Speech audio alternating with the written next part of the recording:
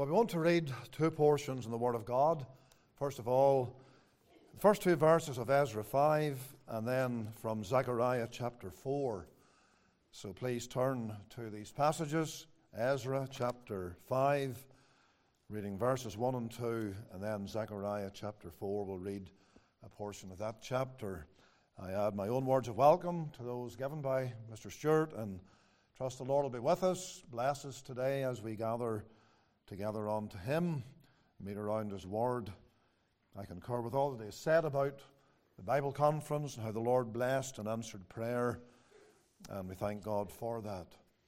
And so let us keep those meetings in mind and in prayer. We can't relive them, but we can pray over them, and we need to do that and pray that God will use the Word mightily even yet. And let's press on in the Lord's work here as we seek to serve Him together.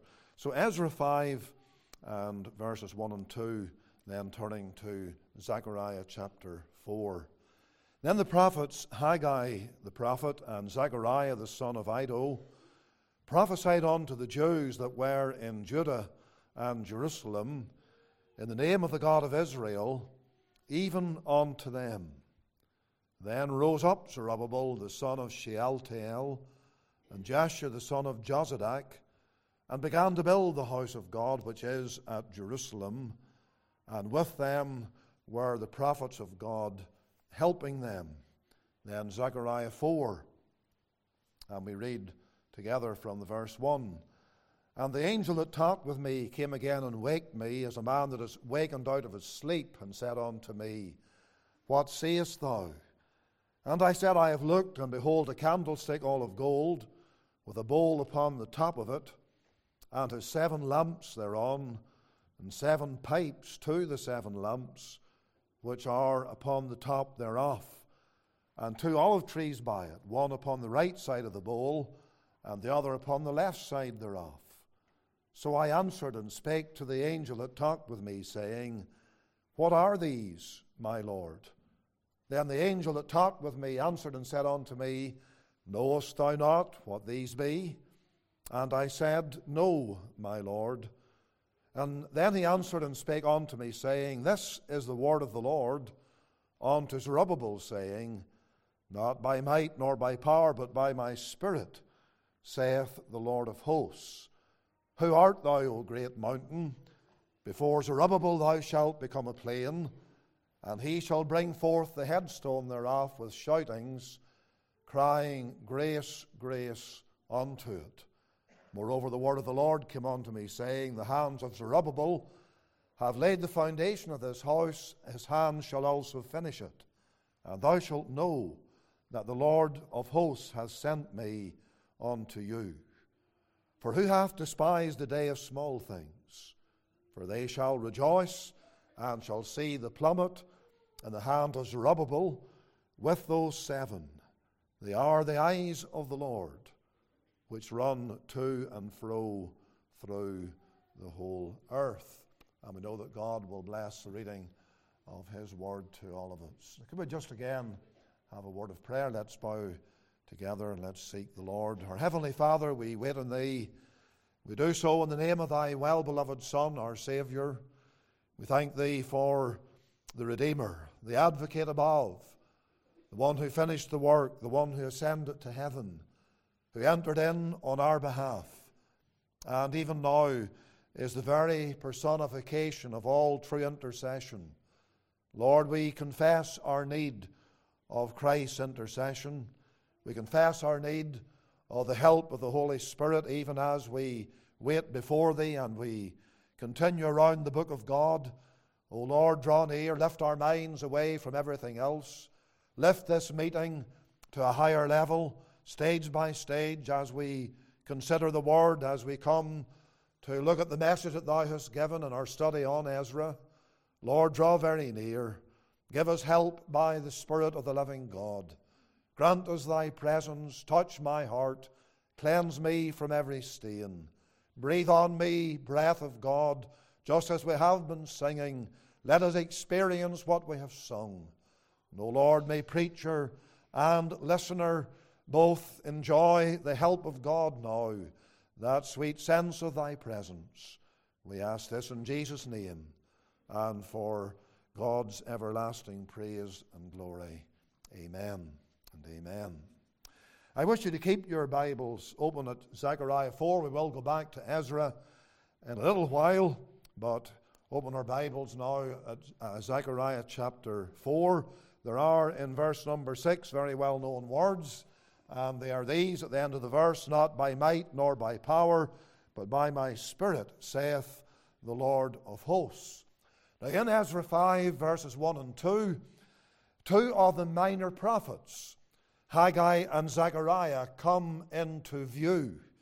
Their names appear on the page of Scripture there, suddenly, but really very naturally, for the simple reason that they belong to the time frame that is in view in those books of Ezra, Nehemiah, and of course the books that they themselves wrote, Haggai and Zechariah.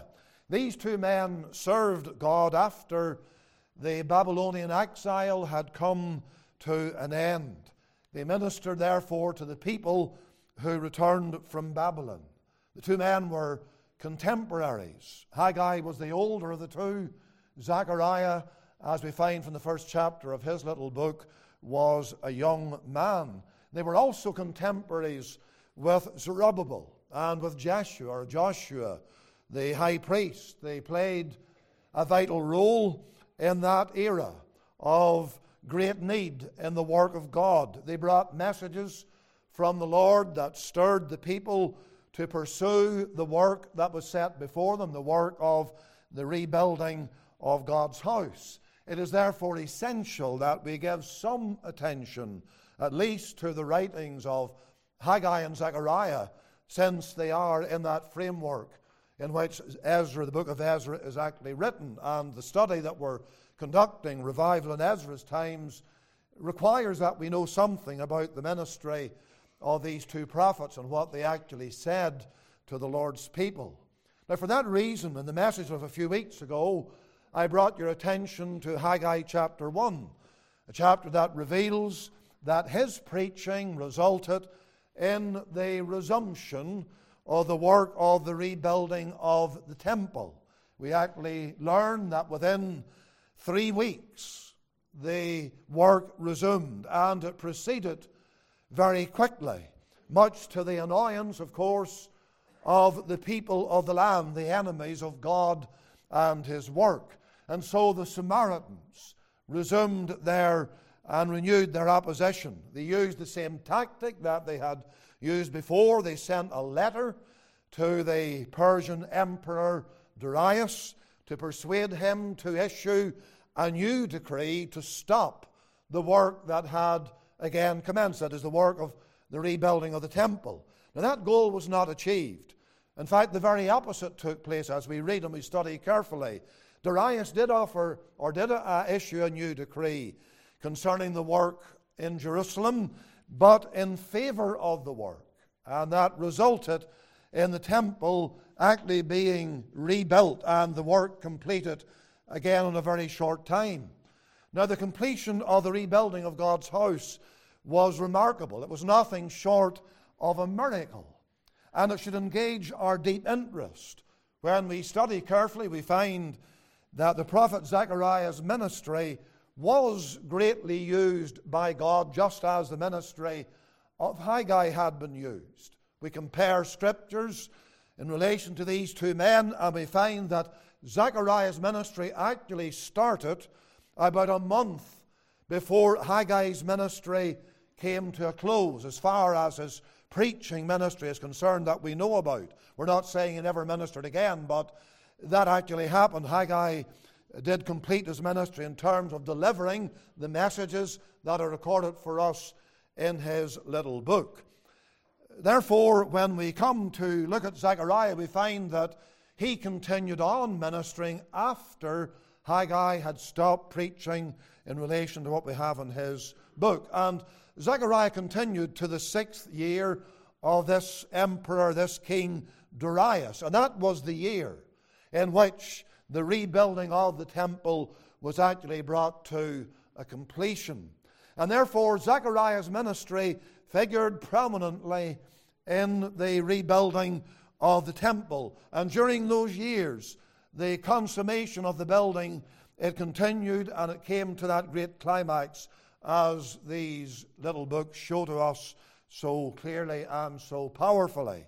The passage that I've read with you today, here in Zechariah 4, bears out this fact of the impact of the prophet's preaching ministry on the completion of the reconstruction of the house of God. Verse 9 here, if you look at it with me, makes this point clear in reference to the house being finished. It says, the hands of Zerubbabel have laid the foundation of this house. His hands shall also finish it. Furthermore, we should note that this message that's in Zechariah 4 was delivered and directed to Zerubbabel especially. Look at verse number 6, the verse to which I drew your attention when I referred to those closing words. But read the whole verse now. It says, then he answered and spake unto me, saying, this is the word of the Lord unto Zerubbabel.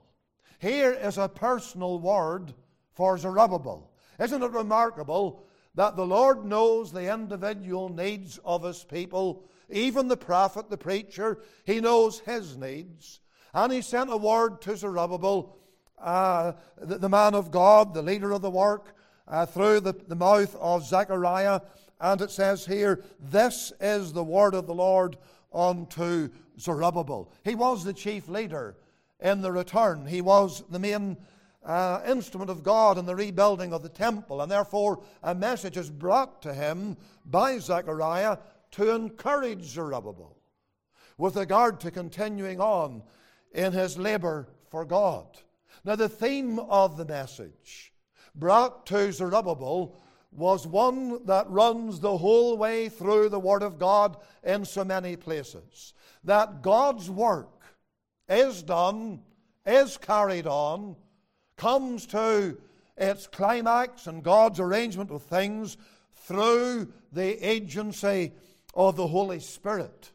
That is at the heart of the message. That fact of the agency of the Spirit is at the heart of the message that Zechariah delivered. That is found here in Zechariah chapter 4. Through his servant Zechariah, God revealed that the rebuilding of the temple in Jerusalem was not going to fail. It was not going to remain at a standstill, but rather it was going to go on and go forward and continue until its very conclusion. And therefore, this is what accounts for the wonderful progress that is recorded for us in Ezra chapters 5 and 6. And based on Zechariah's message, we understand, therefore, that in spite of all the opposition, in spite of the overwhelming odds that were faced by Zerubbabel and his colleagues and God's people in general, the rebuilding of the Lord's house was going to go forward, and all because of the ministry, the agency of the Holy Spirit. The agency of the Spirit, that is the core of Zechariah's ministry and message here, as is summed up in verse number 4. Those words, not by might nor by power, but by my Spirit, saith the Lord of hosts. I grant you, those words you have heard preached on umpteen times, I would imagine. But remember their setting. This is vital. They're not merely words that are general, that had no specific application to the day in which Zechariah lived or Zerubbabel lived. That's the point. They had a very, very specific application. They were a word in season for this man and his colleagues and the whole congregation of the Lord. And in that sense of things, they therefore have an application to God's people, especially in a day of difficulty, in a day when trials are upon the hearts of God's people. We've been hearing this week about all the struggles of the saints. A very specific line of thought. One struggle after another was in focus in the ministry of our brother. But that does not mean that the struggles have ended. The fact that he has preached on them and dealt with them in that specific manner one by one. I am sure that sitting in this congregation this morning, there are people who are struggling still. And here we are looking at the struggle that the work of God encounters with regard to seeing it go forward, seeing it being increased and growing and developing under the hand of God. And my dear friend, that's a very real matter. And that is a matter that we need to always keep before us. And therefore, these words, while they had a specific application in the days in which they were spoken, they never grew old. They're never out of date. They're always relevant. And every Christian here needs to take note of that. Now, I know that most of you have been out this week, and you're maybe tired this morning. But may God waken us all up, even from our physical weaknesses and weariness, and help us to understand what has been said here. Not by might, nor by power, but by my Spirit, saith the Lord of hosts. There are three things about the Spirit's agency I want to show you. Number one, it is a singular agency. The text emphasizes that the Spirit of God alone is the sole agent through whom the work of God is accomplished. The text therefore underlines that in a certain sense, a very real sense, the work of God is never accomplished by human agency, but by the Spirit of God alone. In that sense, we speak of the singular agency of the Spirit of God in the vital and essential work that needs to be done always, that must be ongoing, that we must pray will never cease and will never come to a halt. We must understand that the accomplishment of what needs to be accomplished can only be accomplished through the singular and sole agency of the Spirit of the living God. Now notice here how the words read. It says, not by might nor by power, but by my Spirit, saith the Lord, or Jehovah of hosts. And underlined in those words, we notice to begin with here concerning the Spirit's agency, His role within the Godhead. Take the little pronoun my. Here is Jehovah speaking. It's very clear.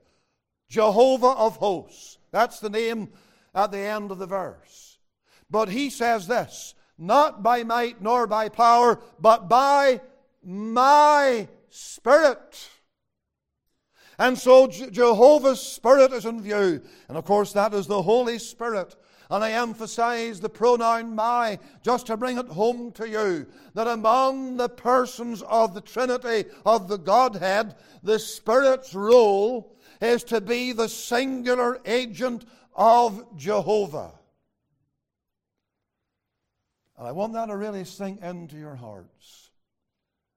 Is the reason why we must be very, very careful not to grieve the Holy Ghost, not to quench the Holy Ghost, not to sin against the Holy Ghost in either of those two ways and in multiple other ways.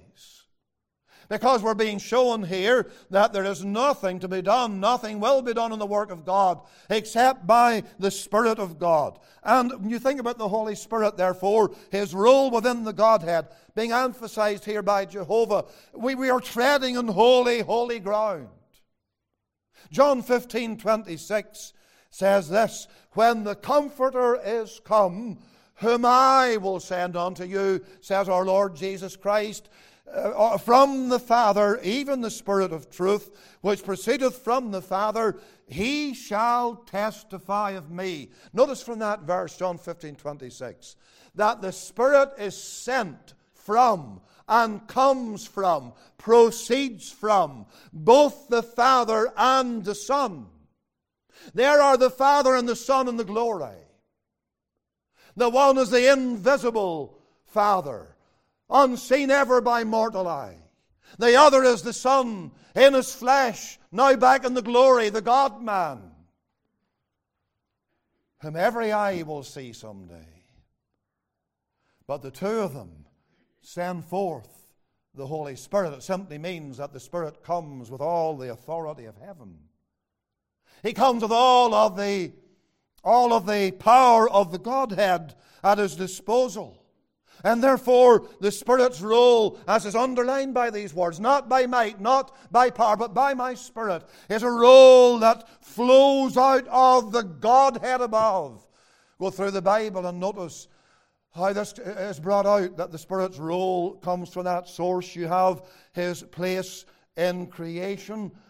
Not only did God speak, but the Spirit moved. By the word of the Lord were the heavens made, and all the host of them by the breath, the Spirit of His mouth, Psalm 33:6. Or in providence, and I love that verse in Psalm 104, a remarkable verse, which says this: Thou sendest forth Thy Spirit, referring to creation and all around us in creation. Thou sendest forth Thy Spirit, they are created, and Thou renewest the face of the earth. Ah, my friend, the Holy Ghost is always at work in providence across the face of the earth, renewing and maintaining and keeping alive as God's providence is exercised. And so the Spirit moves in creation and the Spirit moves in providence. And as you've often heard me say and other preachers say, the Spirit is the one who is the agent of the Godhead in redemption. It's the Holy Ghost alone who applies the blessings of of the Lord's redemptive work onto the hearts and the lives of sinners. That's the particular area that we're thinking about in these words. Not by might nor by power, but by my Spirit, saith the Lord of hosts. Regarding redemption, the particular area of the Spirit's agency is to apply the benefits and the blessings and all that Christ has won for sinners to sinners at a personal and even a collective level. When He comes down, the Spirit does this. That entails, therefore, the building of the work of God, its progress, its development, its increase. It's the Holy Spirit alone who can bring this about. It's His agency as the agent of the Godhead. Let us remind ourselves of these doctrinal facts and understand things properly and clearly, that there's one person within the Godhead who is sent forth into this world, yes, to create and to provide in that creation for all humanity, but specifically the arena of His work is within the church, among those who are God's people, those whom He's gathering in, whom He's saving by His grace, that body of Christians who are the Lord's people across the face of the earth. He works there, He moves there. He's the teacher, He's the leader, He's the instructor, He's the illuminator, He is the guide, He's the strengthener. He's everything that we need, folks. And without that, nothing will ever be done but by the blessed Spirit of God. Now, that is not to say, of course, that God does not employ human agency or instrumentality. We know in the light of Scripture that is not the case. God does use agents that are human. He took men to write the Bible. Holy men of God, as they were moved by the Holy Ghost, wrote the Scriptures. The Holy Ghost giving them the very words to put on the page of the original autographs. And then, of course, ministry. All kinds of ministry. It is carried out through men, through human beings. Did not Paul say to the Corinthians, we have this treasure in earthen vessels, speaking of himself, his colleagues, all true preachers. And you can broaden that out. Every servant of God is but an earthen vessel, but we rejoice that the Lord takes us and uses us. That is why it's so important for every Christian to get before God and say, Lord, what wilt Thou have me to do? Don't make an excuse out of the fact that you're only a human being. God uses human beings saved by grace in ministry and governing the church in whatever way you want to mention. We understand that. But you see, the whole point is that human instrumentality would be useless without the sole agency of the Spirit of God. God used Zerubbabel. God used his colleague Joshua, or Jeshua as it's sometimes written, as his instruments. But his use of them was by the agency of the Spirit. And that's underlined to these men, just not only Zerubbabel himself personally, but those with him. Not by might, nor by power, but by my Spirit, saith the Lord of hosts. And the reference there is to human might and human power. The danger, you see, is though man is but an earthen vessel, sometimes man imagines.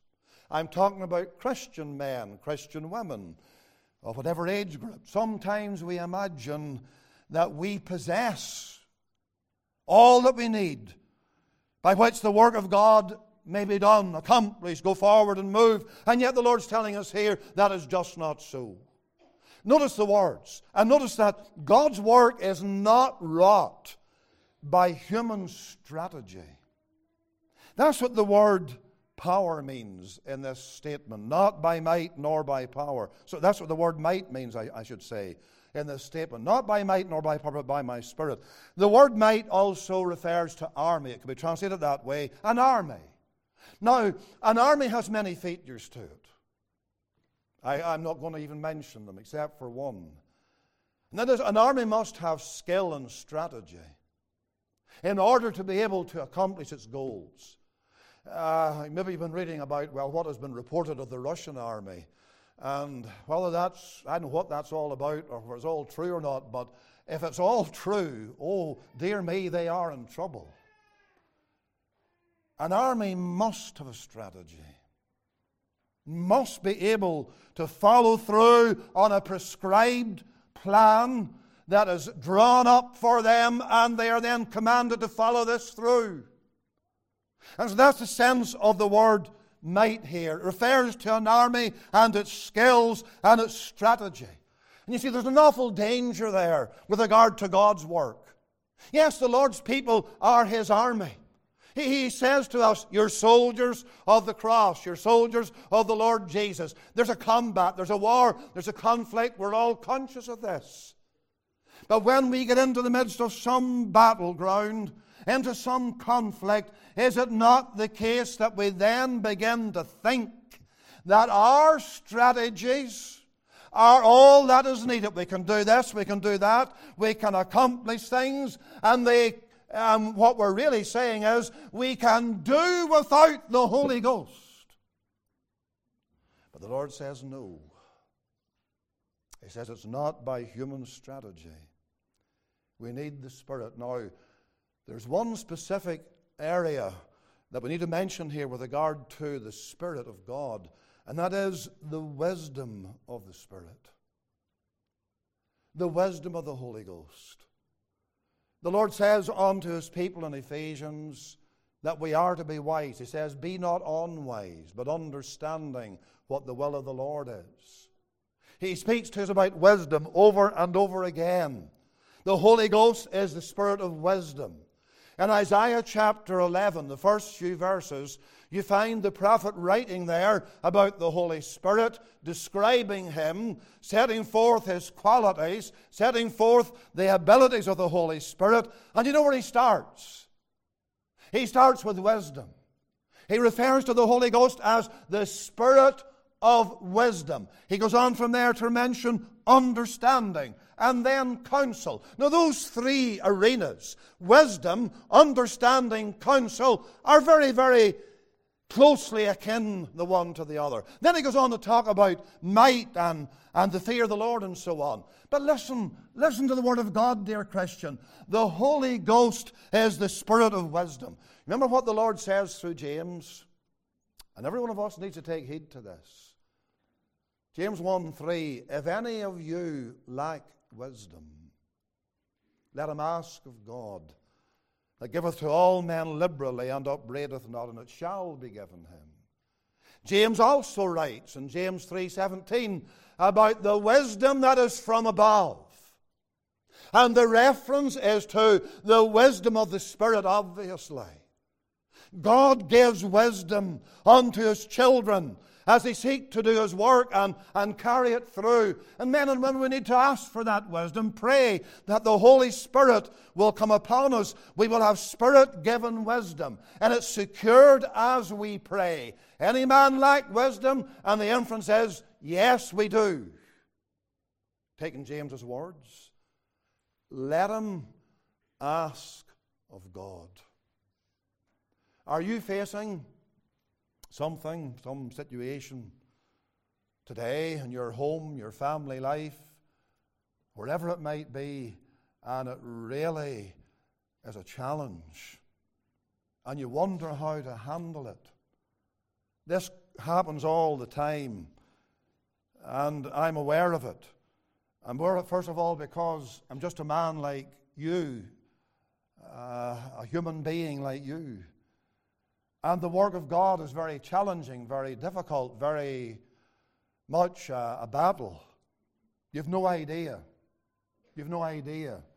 I'm not saying this to draw attention to a minister, whoever he might be, but you have no idea the questions, the letters, the emails, the phone calls that come one after the other from people, most of the time genuinely seeking help.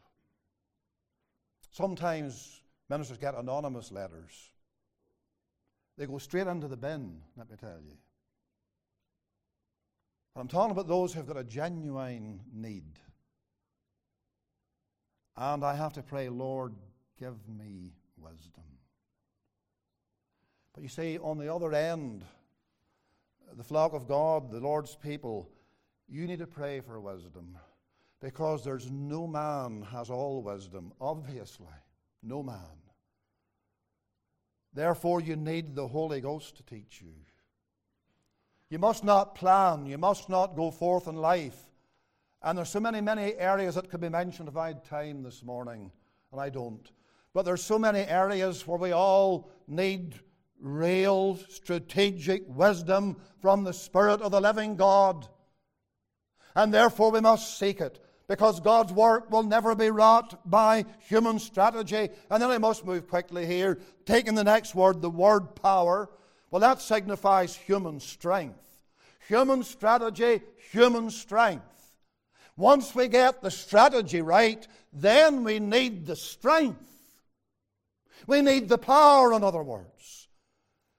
And so this is divine power, because it's the power of the Holy Ghost that's in view here. Again, men are instruments of the Lord. We all are. Every child of God, everyone whom the Lord has saved. All of you sitting out there in front of me now, all of you online, God has saved you. He's taken you for a purpose, not only to bring you to heaven someday, but to use you here on earth. Use you in so many different ways. You need power. And with regard to the whole work of God, we need the power of the Holy Ghost coming down. In other words, fleshly energy cannot do a work that is spiritual. That's the issue. God's work is a spiritual work. It's spiritual in nature. It has spiritual goals. The goals of God's work are all spiritual, to see people saved, to see Christians grow, to see backsliders brought home, to see the missionary work of the church of God go forward and develop, to see the homework of the work really advance. And I tell you, my friend, there's a vast multitude of needs with regard to the work of God, but human strength is of no avail. Now you bring it down to your personal life. I generalize there as I refer to different arenas of the work of God. But what about your life tomorrow? What about your life next week? How do you know what's coming round the corner? Situations and difficulties when you might have to confront hell, and you will. The devil comes. Some critic arises. He wants to undermine your Christian life. He wants to draw you away from the Lord. This goes on all the time. And that's why Christians must realize that human strategy and human strength can accomplish nothing. We need the Holy Spirit to do the work, the sole agency of the Spirit of God. Again, for this we must pray. Take the great promise of the Lord Jesus in Luke 11, if ye, being evil, know how to give good gifts unto your children, how much more shall your heavenly Father give the Holy Spirit to them that ask him? My dear friend, go to the throne of grace and seek for what is in view in these words.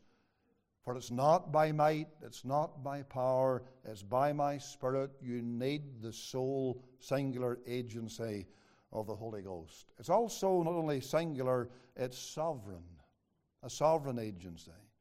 Look at verse 7. The very next part really flows out of verse 6. And the question is asked, who art thou, O great mountain?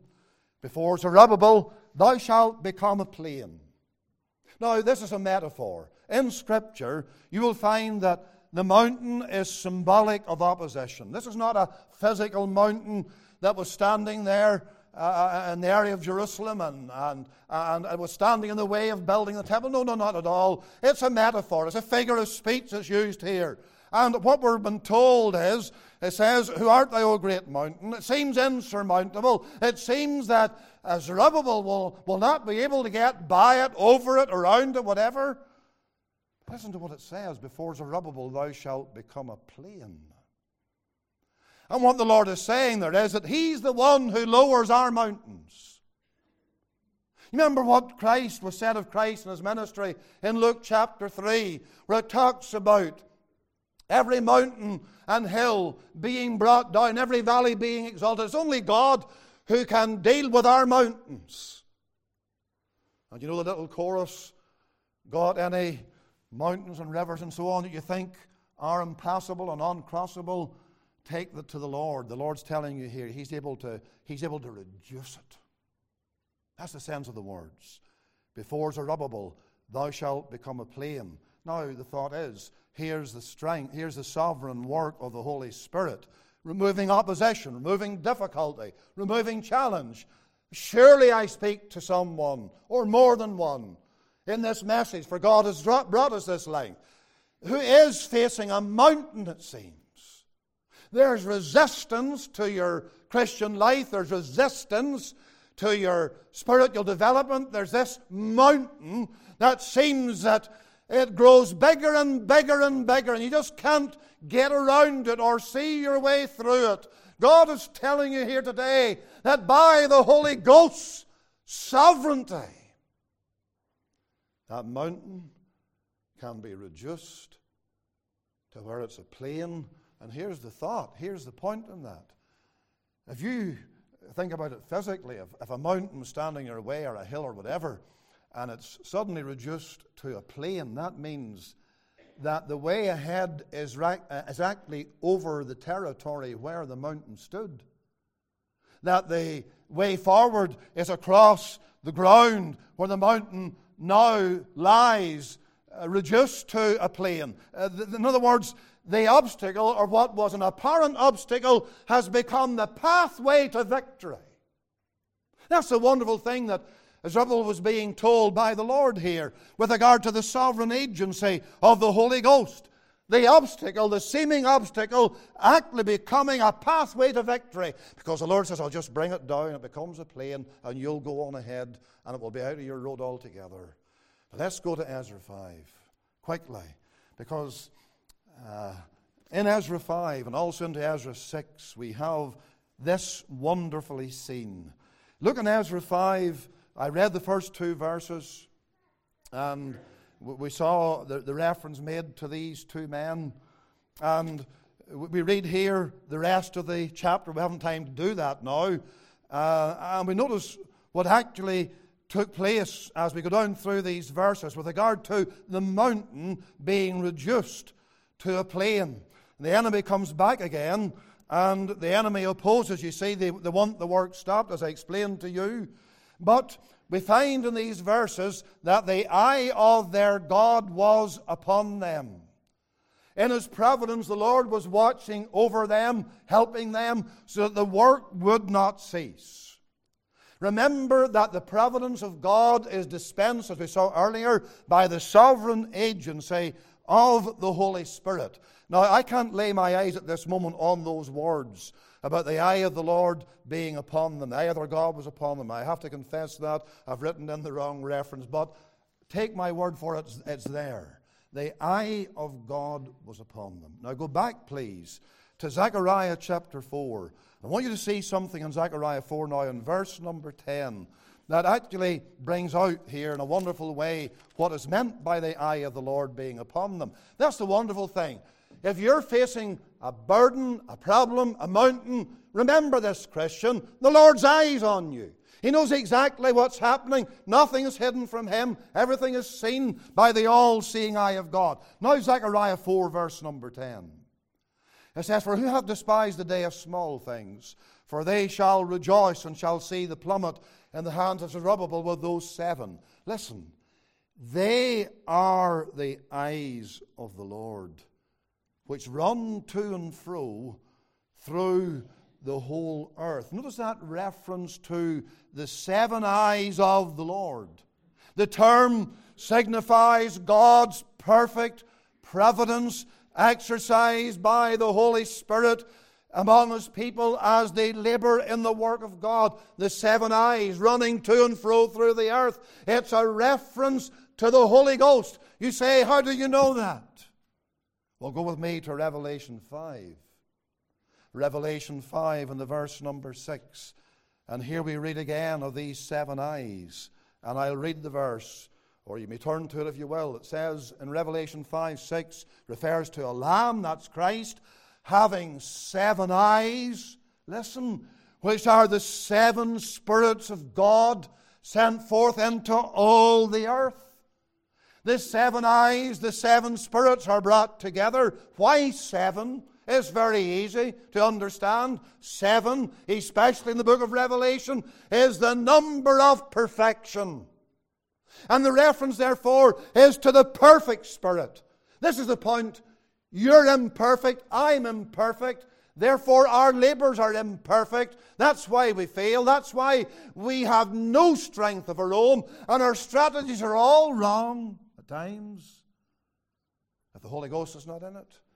But here is the perfect Spirit acting in sovereign providence to bring about the accomplishment of the work of the Lord Jesus, the redemptive work of Christ being applied in this world in the building of His church. Remember, the rebuilding of the temple in Jerusalem is a portrayal of the Lord building His church in this world. And we're seeing here the connection between the reference to the eye of the Lord, the 7 eyes of the Lord, the 7 eyes of Christ. And it says so clearly, which are the 7 spirits, the perfect Spirit. The Bible contains the answer. We let the Word of God interpret itself. The Holy Ghost is perfect because He's God. He has perfect wisdom, perfect power. He works, and no one can resist Him. He moves, He operates. This is going on all the time. Dear Christian, this is the answer to your needs. If you go back now again to Ezra 6, and look with me there in Ezra 6, at some of the things that began to happen, the effects of the sovereign, providential agency of the Holy Ghost. Verses 1 to 5. If you want to note these in your Bible, it's up to you. It might help you when you come to read this again. In Ezra 6, verses 1 to 5, those verses record the discovery of the original decree that was made by Cyrus. We saw that at the very beginning of this study. That man Cyrus, who's no longer in view here, but he gave the decree, go back to Jerusalem and build the house of God. Ezra 1 and 2, you find it there. And in verses 1 to 5 here of chapter 6 of Ezra, there is a reference to that. Then from verse 6 to verse 12, we read of a new decree emitted or issued by Darius, his new decree. And what you find is wonderful here with regard to this new decree. Just look at some of the things that Darius put into this decree. Remember the whole story.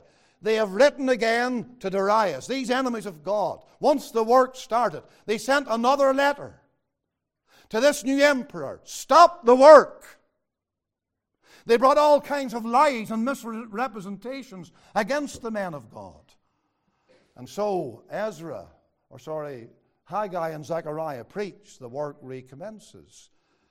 And Darius now, who's on the throne, he issues a new decree. That's the historical record. That's the sequence of events.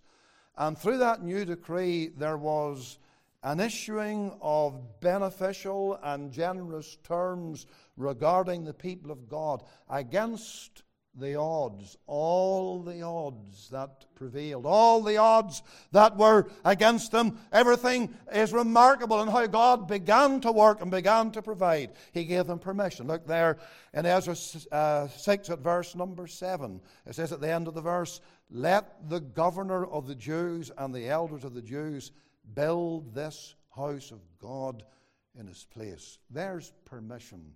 Permission to go ahead. Imagine that.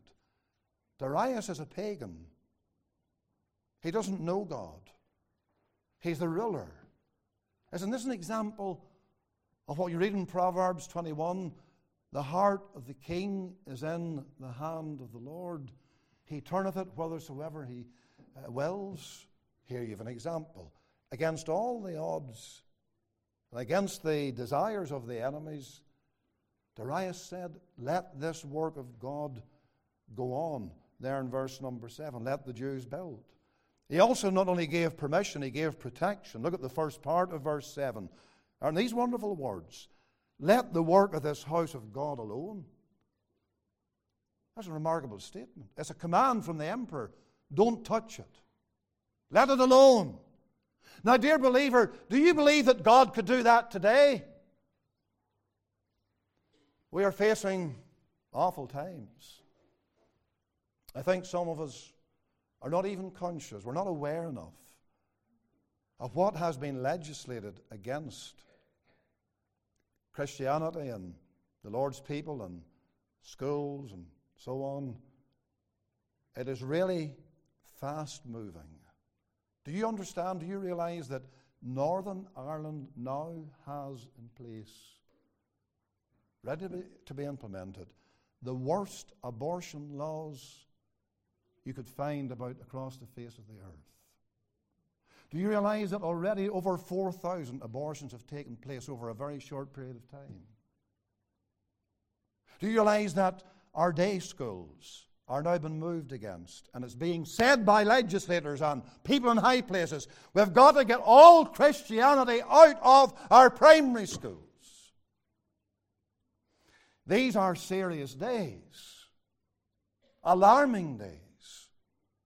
There's a concerted effort been made in this province against our whole ethos, our whole Protestant way of life, our whole Christian background, to destroy it. And what we need is for God to step in. And that's what happened here. This man, Darius, he actually gave not only permission, he gave protection, but he also gave provision.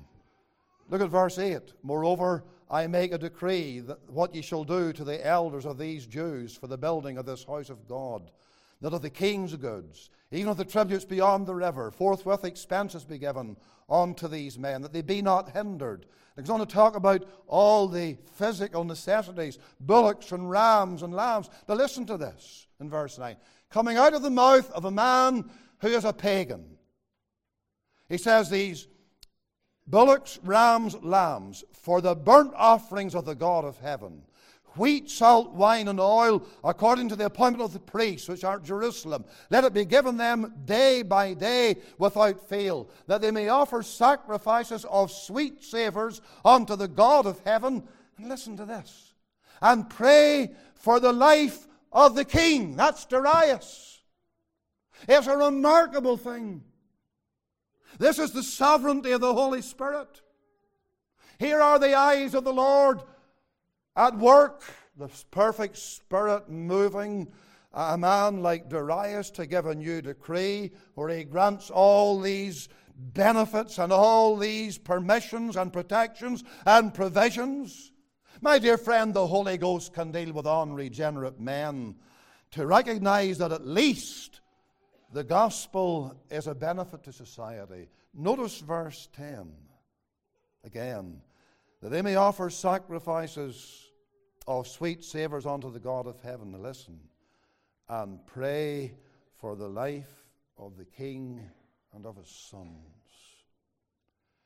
Darius realizes that these people are God's people and they can pray for me. And I want their prayers. It is remarkable. He recognizes that God must be appeased by sweet savours, as those words show you in verse 10. That it can only be approached in prayer on that basis. That the prayers of Christians have a healthy impact on society. And all of that came about through the sovereign agency of the Holy Ghost. Now, what is the application of all of that to our hearts today? I cannot tell you from this pulpit what God is going to do in our nation, our little province. I have no idea. But what I do see from these verses is you and I need to pray for the Spirit of God to come, and pray for that as never before, in order to provide for the well-being of the Lord's church and the protection of His cause, so that the things of God, no matter what happens in Northern Ireland, just take our own little country. Do you know what's going to happen here? Have you any idea? No, you don't. Any more than I do.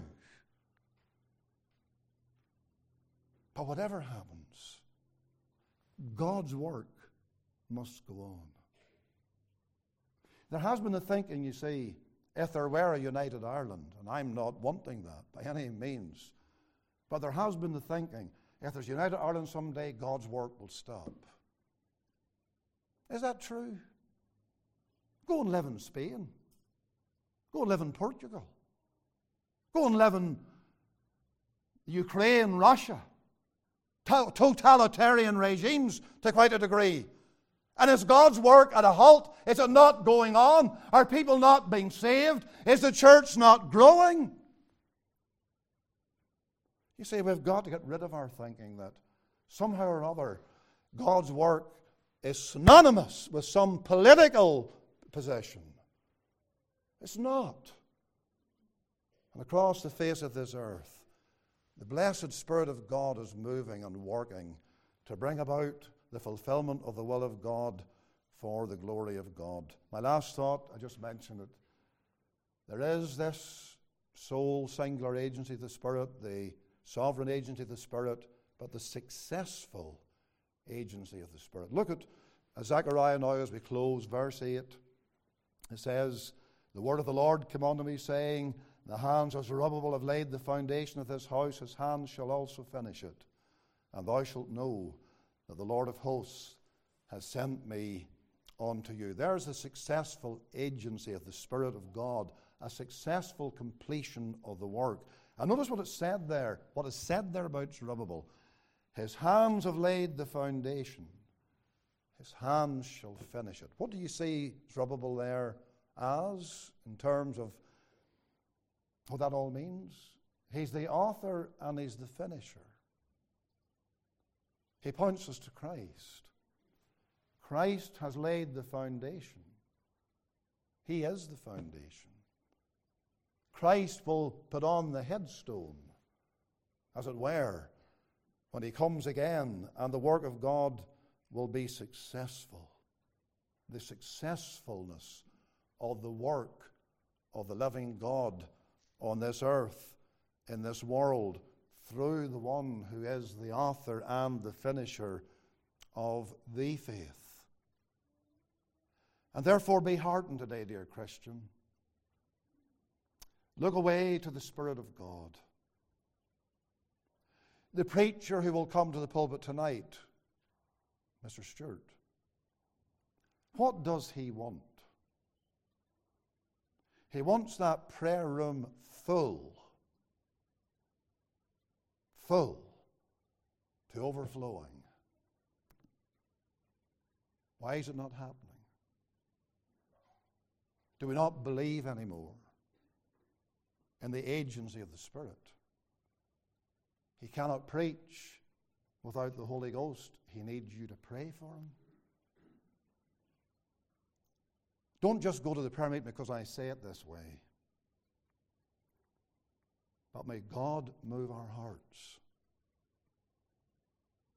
We can stand around and chat before services start, but we're not in the prayer meetings.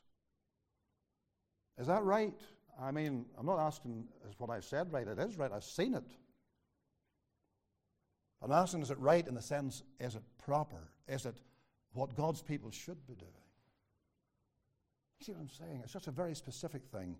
We need the Holy Ghost. And He comes in answer to prayer. Therefore, let's seek Him as never before. Let us bow in prayer. And Father, we pray that Thy word will dwell in us richly. Use it for Thy glory. Apply it by the Spirit Himself. Challenge our souls. Lead us onwards and upwards with God.